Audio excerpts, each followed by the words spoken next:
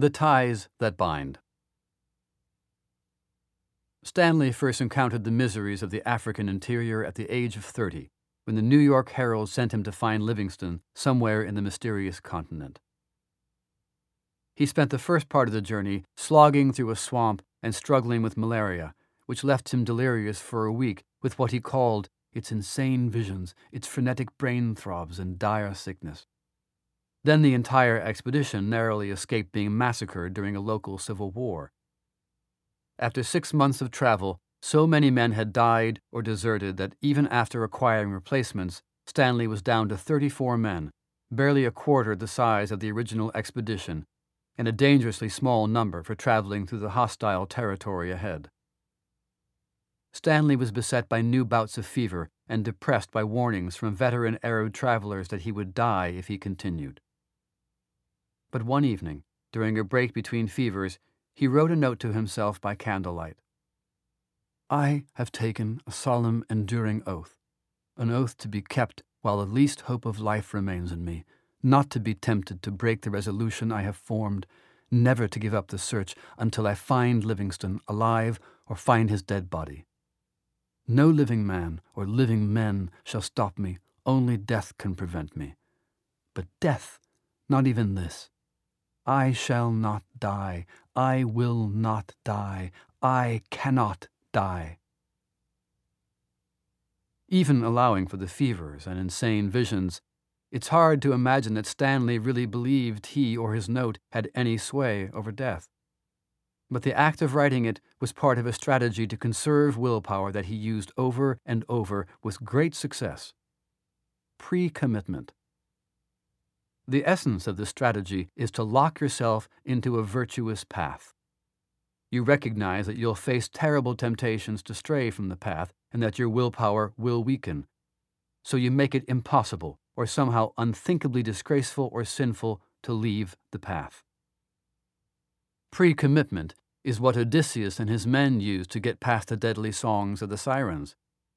He had himself lashed to the mast with orders not to be untied, no matter how much he pleaded to be freed to go to the sirens. His men used a different form of pre-commitment by plugging their ears so they couldn't hear the sirens' songs.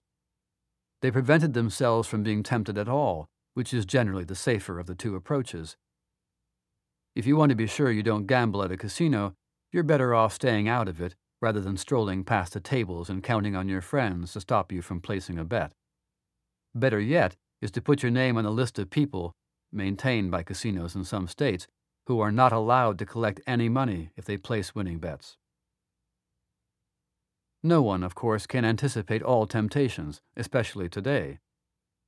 No matter what you do to avoid physical casinos, you're never far from virtual casinos, not to mention all the other enticements perpetually available on the web. But the technology that creates new sins also enables new pre-commitment strategies. A modern Odysseus can try lashing himself to his browser with software that prevents him from hearing or seeing certain websites. A modern Stanley can use the web in the same way that the explorer used the social media of his day. In Stanley's private letters, newspaper dispatches, and public declarations, he repeatedly promised to reach his goals and to behave honorably. And he knew, once he became famous, that any failure would make headlines. Having piously lectured his men about the perils of drunkenness and the need to shun sexual temptations in Africa, he knew how conspicuous his own lapses would be.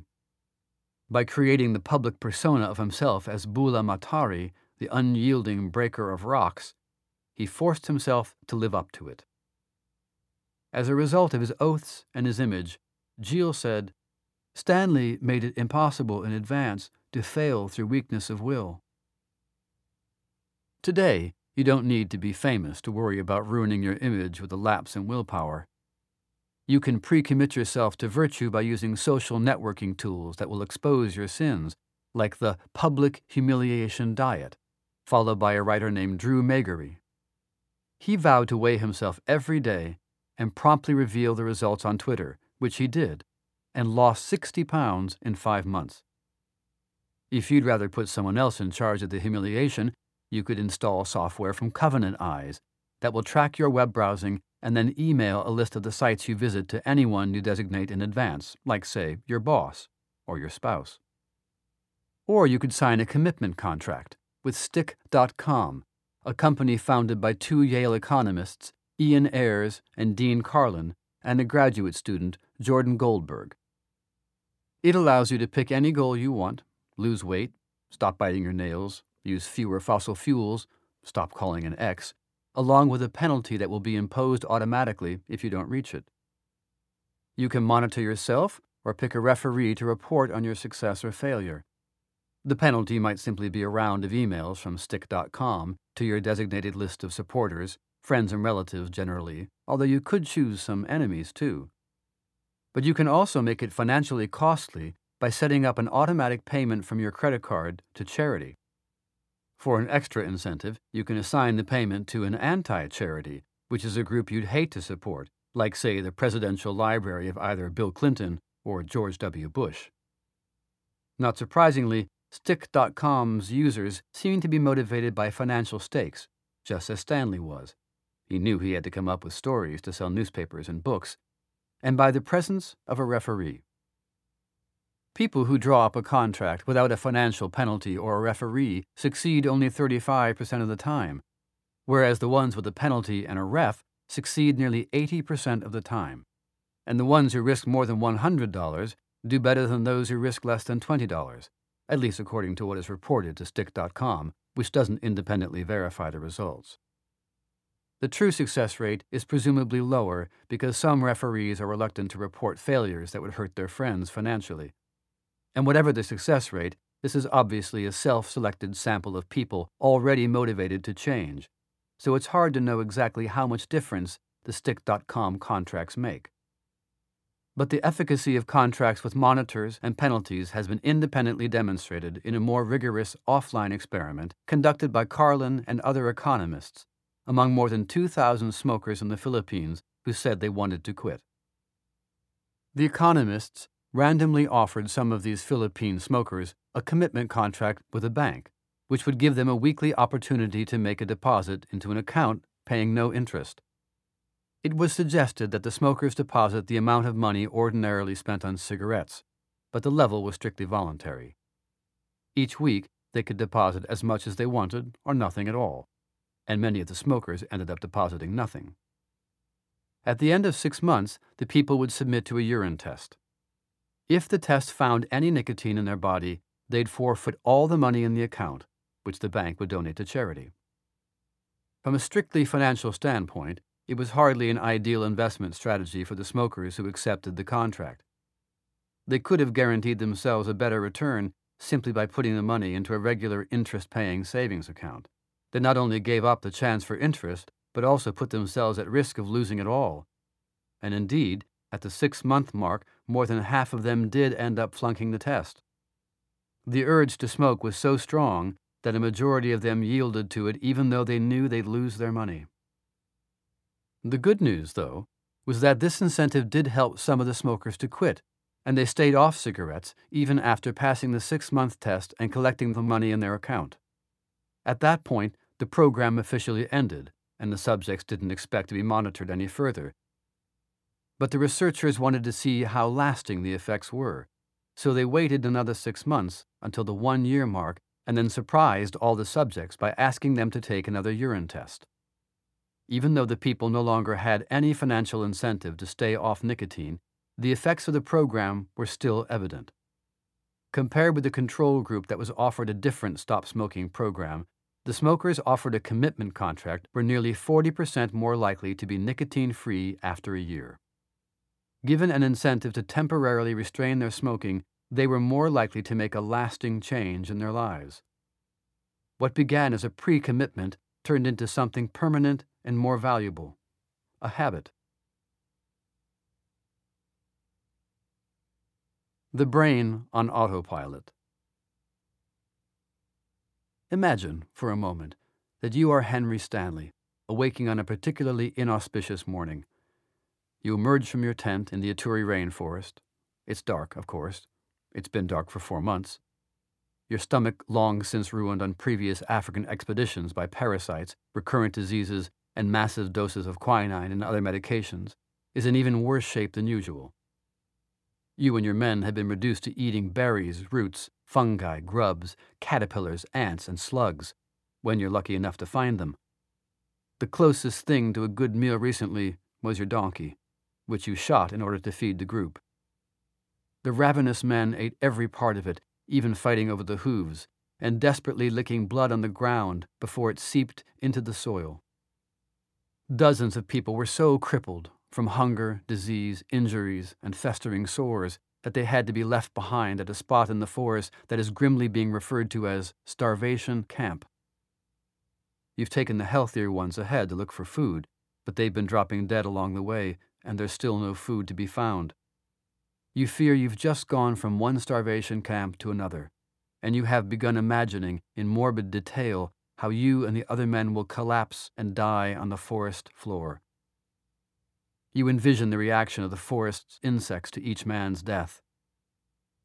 Before he is cold, a scout will come, then 2, then a score, and finally myriads of fierce yellow-bodied scavengers, their heads clad in shining hornmail, and, in a few days, there will only remain a flat layer of rags, at one end of which will be a glistening white skull. But as of this morning, you're not dead yet. There's no food in the camp, but at least you're alive. Now that you've arisen and taken care of nature's first call of the morning, what's the next thing to do? For Stanley, this was an easy decision. Shave. As one of his servants in England would later recall, he had often told me that, on his various expeditions, he had made it a rule, always to shave carefully. In the great forest, in starvation camp on the mornings of battle, he had never neglected this custom, however great the difficulty. He told me he had often shaved with cold water or with blunt razors. Why would somebody starving to death insist on shaving? When we asked Stanley's biographer about this extreme punctiliousness in the jungle, Gilles said it was a typical manifestation of the man's orderliness. Stanley always tried to keep a neat appearance, with clothes too, and set great store by the clarity of his handwriting, by the condition of his journals and books, and by the organization of his boxes, Gilles said. He praised the similar neatness of Livingstone's arrangements. The creation of order can only have been an antidote to the destructive capacities of nature all around him. Stanley himself offered a similar explanation for his need to shave in the jungle. I always presented as decent an appearance as possible, both for self-discipline and for self-respect. Now, you might think the energy spent shaving in the jungle would be better devoted to looking for food. Wouldn't that exercise of self-control leave you more depleted and less able to exert willpower for something vital? But orderly habits like that can actually improve self-control in the long run by triggering automatic mental processes that don't require much energy. Stanley's belief in the link between external order and inner self-discipline has been confirmed recently in some remarkable studies. In one experiment, a group of participants answered questions sitting in a nice, neat laboratory room, while others sat in the kind of place that inspires parents to shout, "Clean up your room." The people in the messy room scored lower in self-control on many measures, such as being unwilling to wait a week for a larger sum of money as opposed to taking a smaller sum right away. When offered snacks and drinks, people in the neat lab room chose apples and milk instead of the candy and sugary colas preferred by their peers in the pigsty.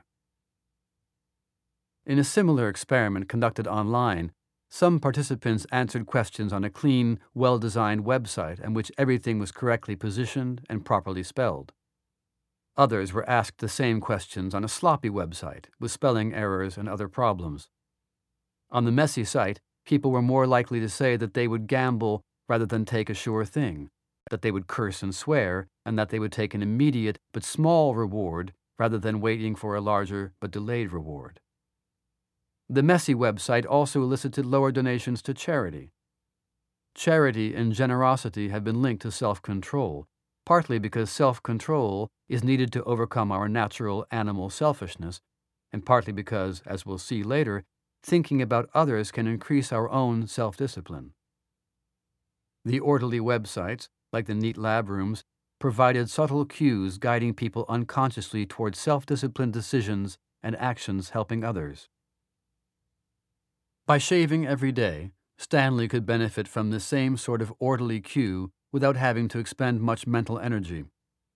He didn't have to make a conscious decision every morning to shave.